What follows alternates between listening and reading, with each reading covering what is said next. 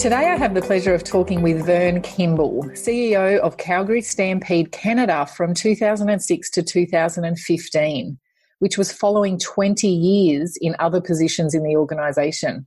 That's a total of 29 years with the Calgary Stampede. How impressive.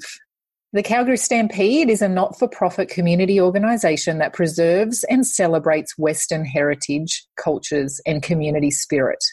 Led by over 2,300 passionate volunteers, the year-round events, programs and initiatives invest in youth, support agricultural programs, celebrate Western culture and make a lasting economic impact on the city. Each year, Stampede Park hosts over 1,200 business, tourism, sporting, hospitality and community events and welcomes more than 2 million guests. These year-round events create thousands of jobs and contribute more than $400 million to the local economy. Today, Vern shares with us the process of renewal of Calgary Stampede and how they rebuilt the brand and reinvigorated the entire event. With new purpose and vision statements, Vern and his supportive and passionate board were on a mission. And what a story of success. Let's talk to Vern. So I guess the first question was more just around context to get more information in terms of your involvement with the Stampede. So if you could just tell us about your involvement with the Stampede. And I'm also interested in, how many years you were involved, how your involvement started, and then your role as, you were CEO, right? Was that the title, CEO? Yeah, that's correct, yeah. Yeah, and I'm interested to know, the period of time you were CEO for the event. Okay. Well, let me start off by providing a bit of context, first of all, about the Stampede generally. Stampede is a year-round organization. It hosts about 2,000 events every year. Gross revenues are about $140 million each year, and 70 million of that come during the 10 days of Stampede, and the other 70 million come from the rest of the year. So that will make, that's context for how I ended up joining the organization. I was recruited in 1986 to lead the food and beverage section of the Stampede. And the task that I was given was to make sure that the food and beverage team was prepared to deal with the 1988 Winter Olympics. And I quickly discovered upon arrival that the food and beverage team was underappreciated by their then management. And so I told my boss at the time that he had a really good food and beverage team. What else would he like me to do? Because there wasn't a lot for me to do there. So I moved into sales and facilities and did midway at Stampede, did long-range planning. And then in 1994, I became the CFO. And I was chief financial officer from 1994 until 2004. And when my boss retired in 2004, the board made me chief operating officer for 2 years. And in 2006, I became the chief executive officer. And I retired from the Stampede in 2015. So that's the background. That's a long time to be involved 29 in years. Organization. Yeah, 29 years, yeah. Wow. But it had the scale and the scope to keep me interested, and I loved every day of it. It was a great gig. Wow. What were some of your highlights during that time? There were lots of highlights, but at the end of the day, it was always about the people that I worked with. So when I was the CEO, Centennial was a big year. The flood was a big year. Every year was a big year in some way, shape, or form. So it was just a fun job in every capacity. Wow. You just don't hear of that these days, 29 years with one organization. At the Stampede, there's a lot of people that stay because the 10 days is just so much fun. And as some people who've left the organization, they say what's special about the Stampede is that everybody comes together for that 10 days. So during the rest of the year, everybody typically works in their own area of specialization, but the 10 days of the year is sort of creates that feeling like Christmas. Everybody works like heck to make that be a special time.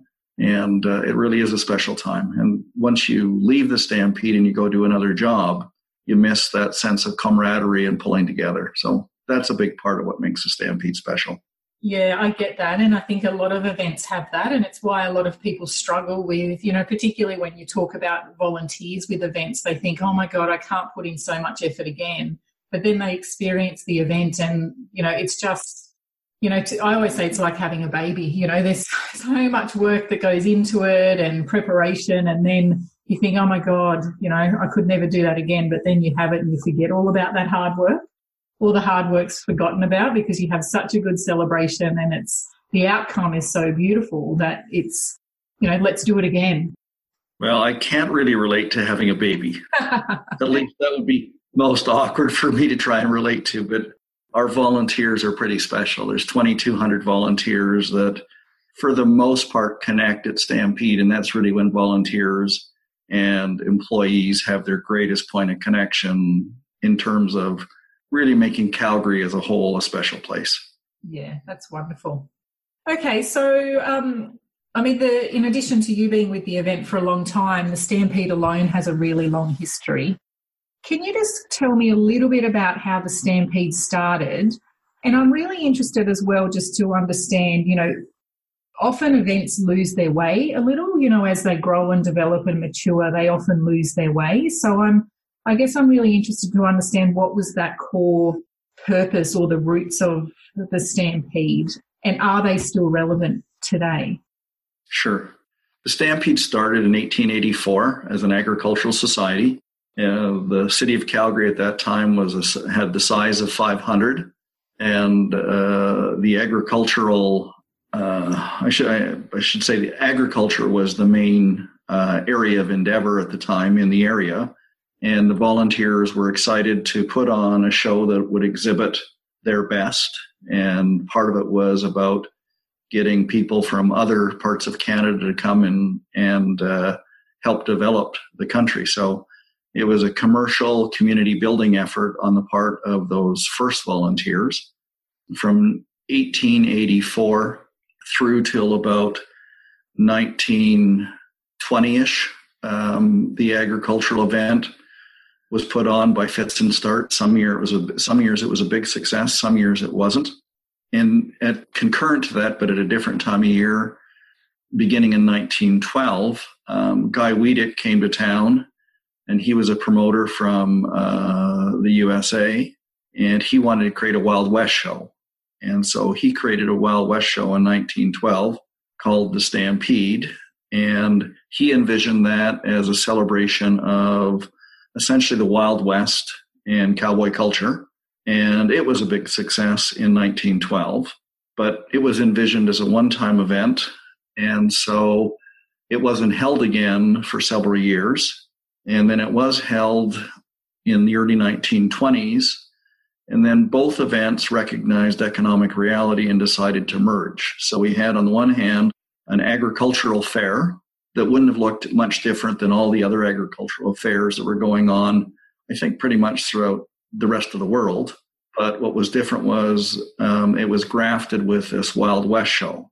And so over the next 10 or 15 years, this grafting of these two very different events became one, although the tensions between the two lingered and probably still exist in some small way today. So it was an interesting merger. I think it's accurate to say it was a shotgun wedding of the two for economic reasons. But the notion of the Wild West captured people's psyche.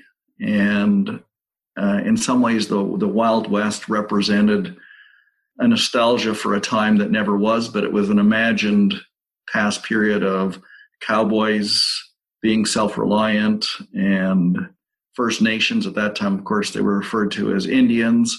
And so it was all about cowboys and Indians. And that was something that was very special for North America. There were several movies made. Those movies were screened around the world.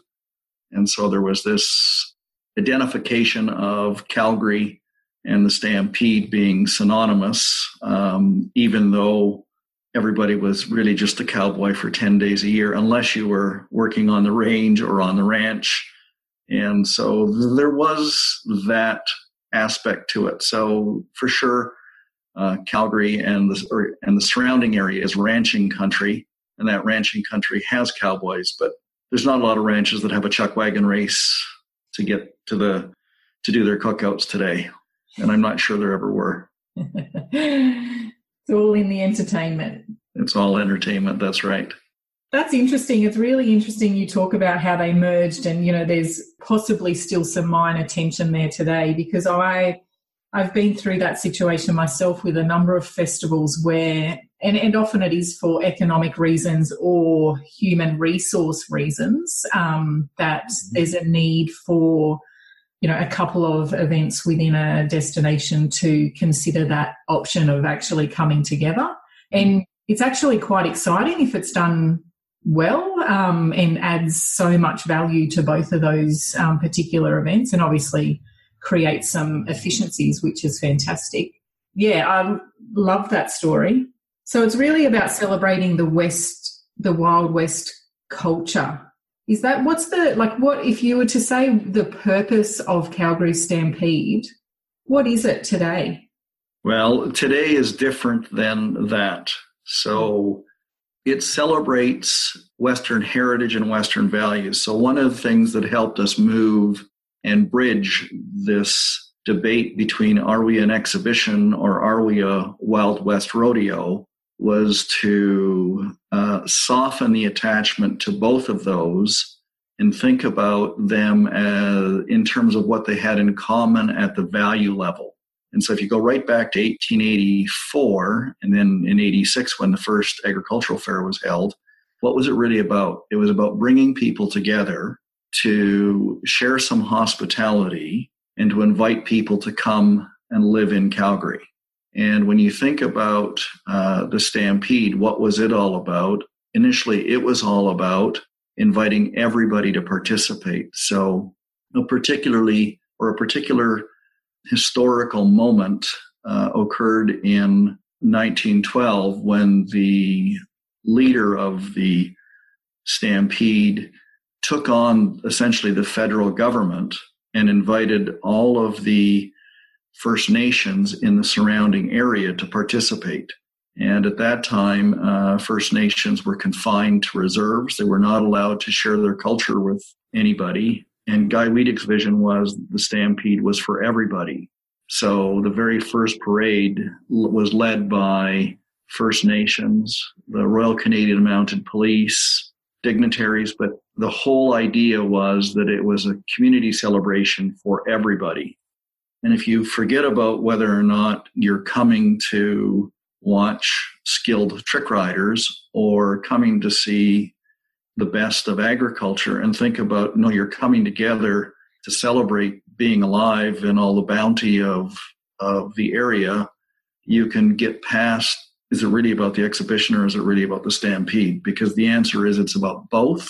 And then the other piece of that is by forcing the discussion around what is it we're trying to do? And it's about community. It's not about agriculture. It's not about rodeo. It's about what does the community want to see? What does the community want to participate in?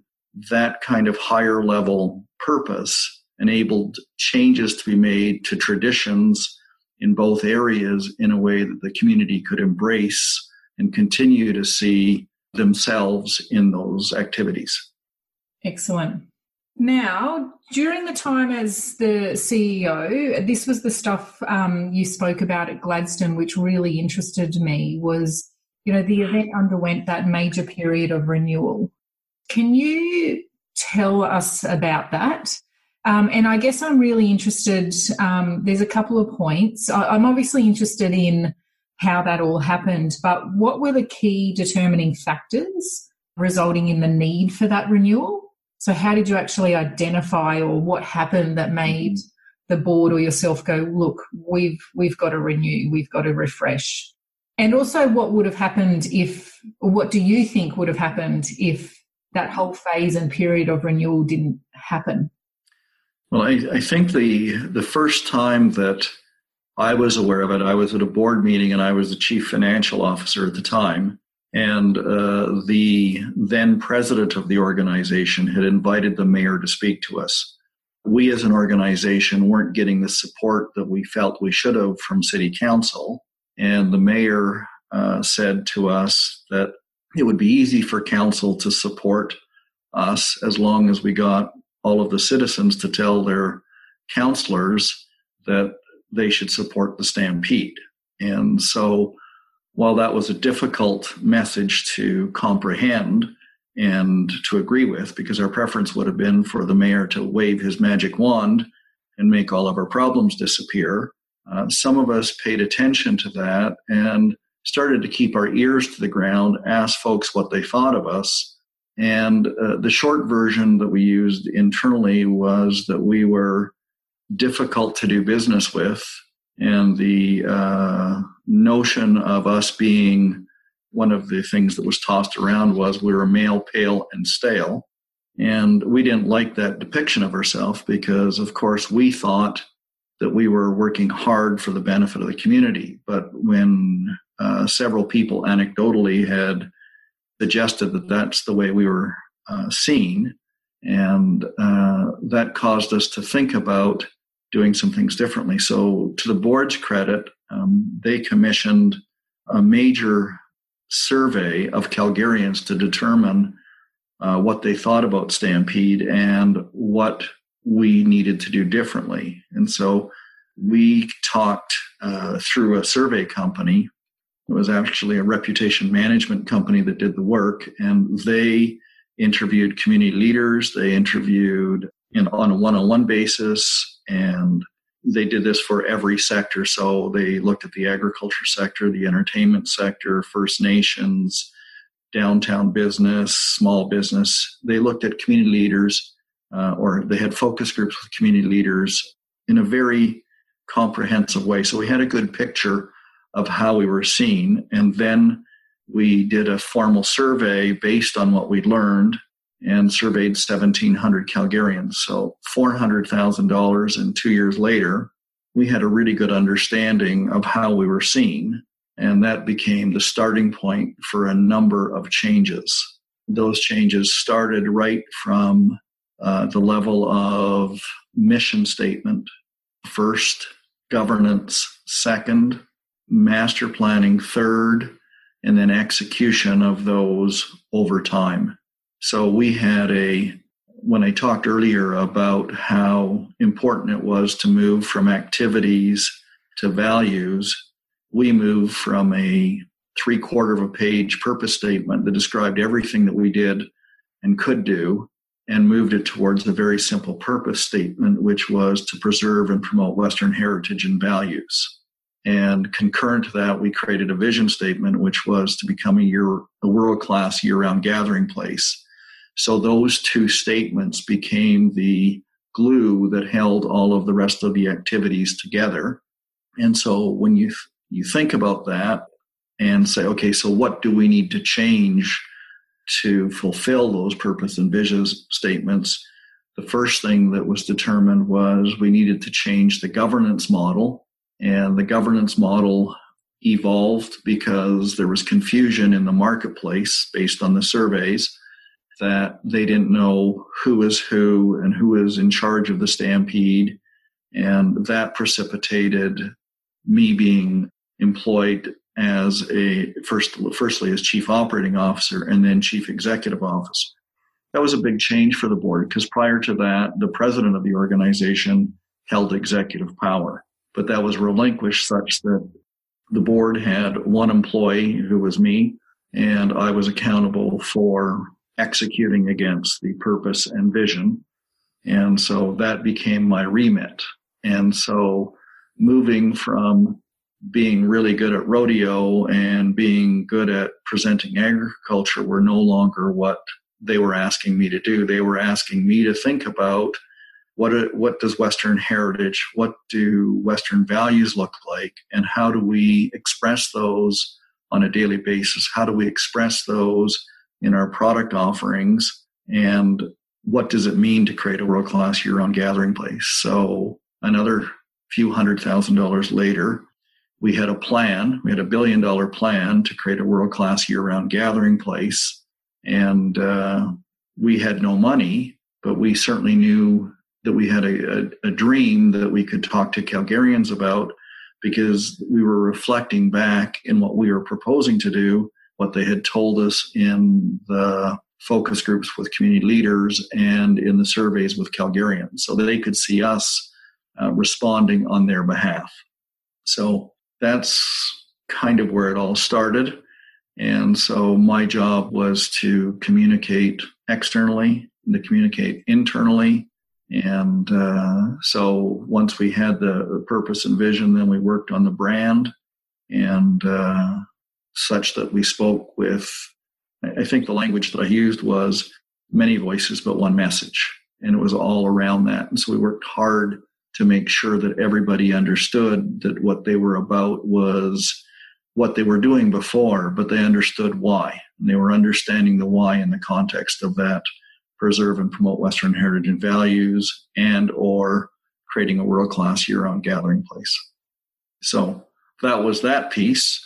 And then you asked the second question, which was, so what would have happened if we hadn't listened? Short answer is, I don't know. But what I do know is, because we listened, we were able to connect in a much more comprehensive way with the community. So we ended up with new partners. We ended up with new sponsors. We ended up with government support. We ended up with all kinds of people wanting to do business with us, so that in 2004 or 5, we had half the revenues we do now. We had half the sponsorship we do now. And we added about $400 million worth of assets over that 10-year period.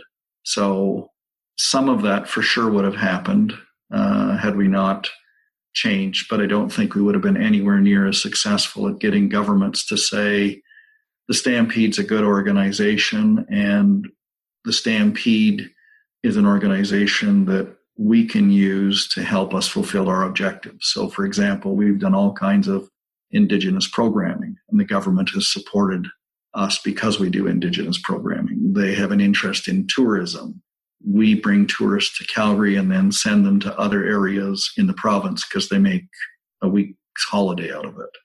Or we connect with education. So we have probably 11 different departments that we actually work very closely with on various programs. So I think it worked out well. Yeah, it's fantastic. And I keep thinking, as you're talking about that and saying, we connect well with the community as a result of listening, I can't help but think back to that video you showed at Gladstone, post that flood, where it showed, everybody just coming in to make the Stampede happen. And I guess that's, when you think about it, that really is the result of all the work that you did, and listening to community, engaging with community. And a lot of events forget about that. They get so focused on visitors and attracting visitors into town and, that side of a festival or event. They often forget about their local community and the significance of actually, having them as your ambassadors for your event. Well, when I look at any organization, when I analyze the organization, I take a look at it and I think about, I almost draw 2 lines diagonally, and in the one box on either end, I say, here's what you do. This is the factory. And then on the other end is, here's what the market is. And that's 2 dimensions. But then there are 2 other dimensions. One is financial, and how do you get money? Do you have to borrow? Can you borrow money? And then the other one is the social political dimension. And if you're a not-for-profit like the Stampede, which is different than a for-profit, the investments that people make in an organization that's not-for-profit tend to be emotional investments and social capital, as opposed to return on shareholder value or some other kind of typical stock market measure. We certainly had debt, and we had the capacity to carry debt, but really a tremendous amount of our growth was driven by saying to a sponsor, here's what we're trying to do. Here's what we think is in it for you as a company. Here's what we think is in it for your employees. They can get engaged in it. And our brand is good, and it would look really good beside your brand. And if we have that trifecta, then you can participate. And to the extent that we have one company, for example, that had some business objectives and they wanted to connect with a particular demographic. And so we knew that and it aligned with what we were trying to do. And so they purchased naming rights, 7-figure level, 8-figure level naming rights that included programming, visual identity, and a genuine partnership with us. And it's a 15-year partnership. So those are the kinds of things where people looked at us and say, hey, we can work together for mutual benefit. So is the mayor now happy? The mayor, the mayors that I worked with were very happy to participate. And in our situation, we have a council of 15 led by the mayor, and our council has been very supportive of late. I think that it wasn't particularly supportive in the year 2000, but it became progressively more supportive. And when we had the flood, they were just one of many who made a phone call and say, can we do anything to help? And so the city was terrific in terms of permitting and providing materials and lending equipment.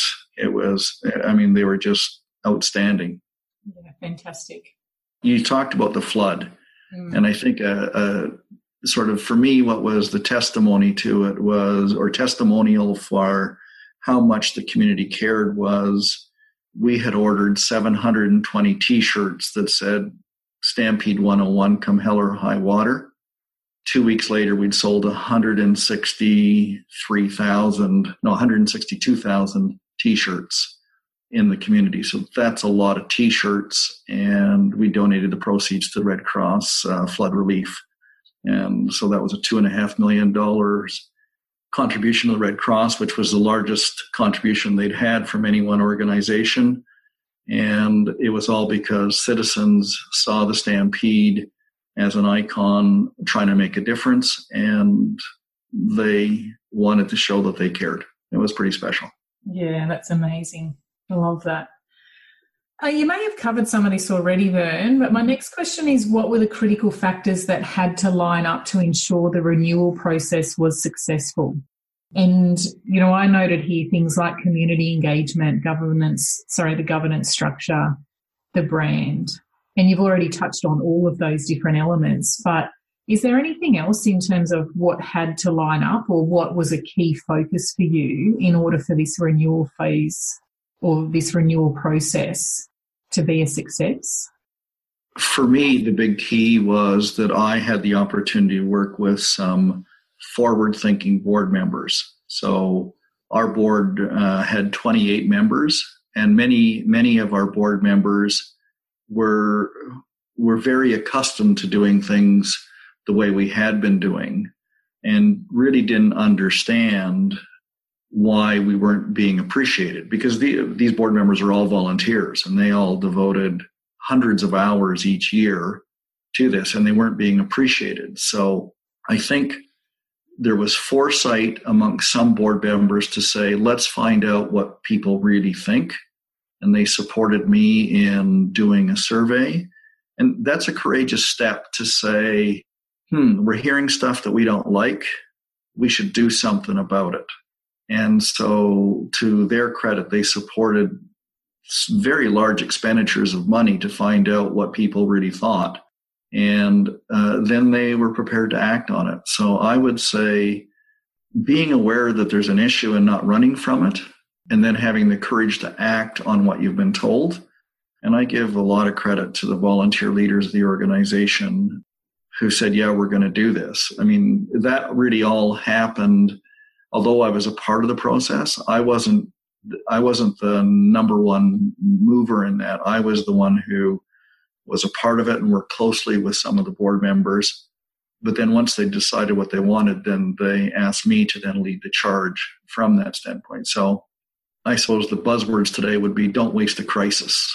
But I would say recognize a crisis before it really becomes one, because we were doing just fine in 2004. It would have been just fine. We could have lasted, who knows what have happened.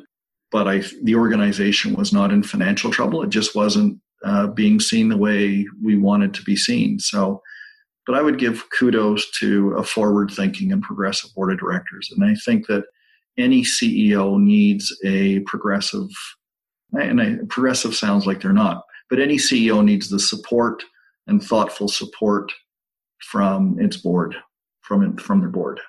Yeah, I totally agree. My next question is, the Stampede has not been without its challenges, and we've already talked about the floods as one massive challenge. But what do you think has been the key factor resulting in the ongoing success of the Stampede? Well, I go back to the notion of it was never, even though for many years we assumed it was our event being the people that put on the event. And really, we had to understand that it was the community's event. So it doesn't do anybody any good to say we're doing everything right. What we learned was that we needed to make sure that our values conformed with the community's values. And that drove a number of changes in terms of, for example, rodeo. Rodeo at one time was essentially influenced heavily by the different rodeo event organizations. So the Pro Rodeo Cowboys Association and the Canadian Pro Rodeos Association, very good, very organized folks, but they were interested in putting on an event that worked really well for the cowboys. By us moving towards an invitational rodeo, what we were able to do is to say, we really respect what the two associations that we dealt with did, but we also pushed for some changes such that the rodeo was more urban friendly than it was before. So we were able to get the very best cowboys to come to our event. And instead of having hours of slack where cowboys compete, we brought in the best cowboys from all over the world because our guests wanted to see the very best. For an urban audience, they haven't grown up in the ranching community. They don't have the sophistication that a ranching community would have. And so by having the best of the best, we could market our rodeo as having the best of the best. We then put in all kinds of TV and commentary that showed an urban audience what was important in rodeo so people could really appreciate the sport. So again, it wasn't about doing a great rodeo. It was about making a great rodeo be a fun event for an urban audience. And so these are the kinds of things that we tested. We eliminated some of the events that an urban audience would say, this isn't kind to people or kind to animals. So for example, wild cow milking didn't score well on our audience measures. So wild cow milking disappeared. And some of the other events were modified to reflect the urban sensibility. Yeah, it's very important. So what's next for the Stampede, an event that's got so much history and I'd imagine quite high expectations placed on it, you know, having had so many years of success? What's your thoughts on how it can continue to stay fresh? Well, my thoughts don't matter much because there's a new guy in charge now. But when I had coffee with him a couple of weeks ago, he had just come off the second best attended Stampede that in our history. And so he had continued, or he and his team and all of our volunteers had continued to refresh the event and continued to make it more interesting and more exciting to the audience.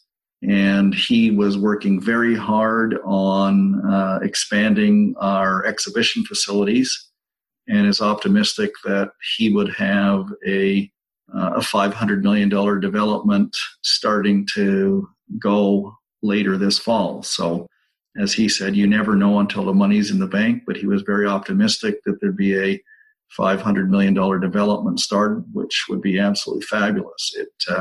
That currently the Stampede has an economic impact of $400 million. He says that once this development's up and running, that will add an additional $300 million in economic impact.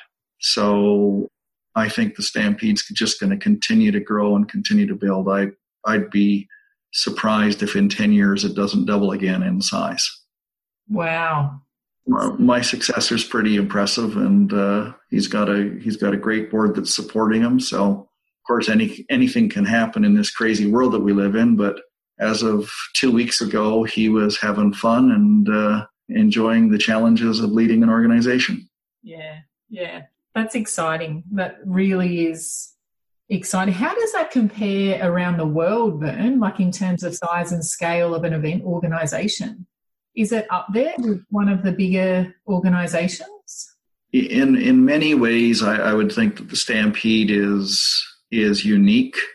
So it's really difficult to compare, because if you were to look at rodeo, the benchmark for measuring rodeos is always prize money. And the NFR, the National Finals Rodeo, is the number one in terms of prize money. So they get the best cowboys and they compete for very large purse money. We similarly get the same cowboys, but our format is different. And so we have the $500,000 payday on the final Sunday, where the winner in each event gets $100,000. So again, it's slightly different, but we would be top 5 on just the rodeo component. We would be certainly one of the largest fairs in terms of attendance on a daily basis. So if we do 1,300,000, which is what they almost did this year, that's 130,000 people a day on average. There are other fairs that do more, but they run over 2 or 3 weeks. So again, we have the highest intensity. And then I think what makes us very different from any fair is the community participation. So in some ways, we would be more like a Mardi Gras or an Oktoberfest, in something where the whole community comes out and participates. So the individual elements of the Stampede have significant scale and would be among the largest in North America, if not the world. But over and above that, there's this tremendous sense of community where activities go on downtown. They go on in every community center. They go on in people's backyards. They go on every bar and hotel in the city. So because the community is so involved, it's quite unique. And the Stampede actually, the Stampede actually loves the fact that all this other activity is going down. And so, for example, for a few years, one of our sponsors, and this goes back to Western values, one of our sponsors said, Vern, I don't think there's enough people wearing cowboy hats. If I gave you $100,000 a year for a year, would you get some people in hats? And so we turned this promotion over to our breakfast committee. And when they were doing breakfast on the mall, they were giving out 10,000 hats to anybody who wanted a hat. And we didn't really care whether they wore a fancy Western hat or a straw Western hat. We just wanted them to participate in this notion of this is part of Calgary's Western hospitality. And so I think we did our hat promotions for 3, if not 4 years. Mm-hmm. So most everybody has a hat, and because it's so easy to dress Western, it's basically jeans, a big buckle, and boots, or any form of denim, and a cowboy hat. And people, it's nothing to see a line of cowboy hats coming into the Stampede at any time of day. And frankly, it's not uncommon to see Western dress year-round in offices in Calgary. But everybody makes special effort during the 10 days. It shows the impact, doesn't it, of events and what they can have, year-round for a destination and for brand. It's not all of a sudden you start to see that brand filtering beyond the event, and it starts to become more of, that iconic feature of Calgary. Mm-hmm. It's exciting. I guess it's similar to, Mount Isa Rodeo in Western Queensland, what that has done. I mean, that's obviously on a much smaller scale, but for us in Queensland, that's a significant event. And, it has become quite iconic. And whenever anybody talks about Mount Isa, it's, rodeo, so they refer to Mount Isa as rodeo. So it's the same kind of result. You know, the event does such a good job that all of a sudden the town becomes known as the event. Mm-hmm. Yeah, and Mount Isa Rodeo gets more people at the rodeo than they have a population. So that's certainly a great marker of success. Yeah, absolutely. So my final question, in Australia, there are many regional events and festivals that are struggling with burnout and this challenge of becoming stagnant. You know, they've been growing and they're on that trajectory, but they've hit a wall where there's a combination of the volunteers and the community and the team getting tired, and also with that comes the event becoming stagnant. So lack of innovation, not a lot of freshness coming into the event, not a lot of creativity. So I'm just interested what, having been through this process in your career, what would be your tips for events that are in this situation? I think I would start much the same way we did in terms of having a good understanding of whether the reason the event was created in the first place still makes sense. And I think that's a hard question to ask, but really if the mission of the event is no longer relevant or popular or needed, then it's tough to do anything with it. And so for us, the answer to that question wasn't about doing a better job of activities. It was more a job about saying this was about bringing people together. So you talked earlier about sometimes people have to consolidate events because it creates efficiency. For sure, that's always a possibility. But when that's done, it's really key that folks agree on what it is that they're trying to achieve. And it may not be exactly what the two events were doing before. It's probably around some kind of value, like we're going to create this excitement of this nature in this city at this time of year because that's what the community needs.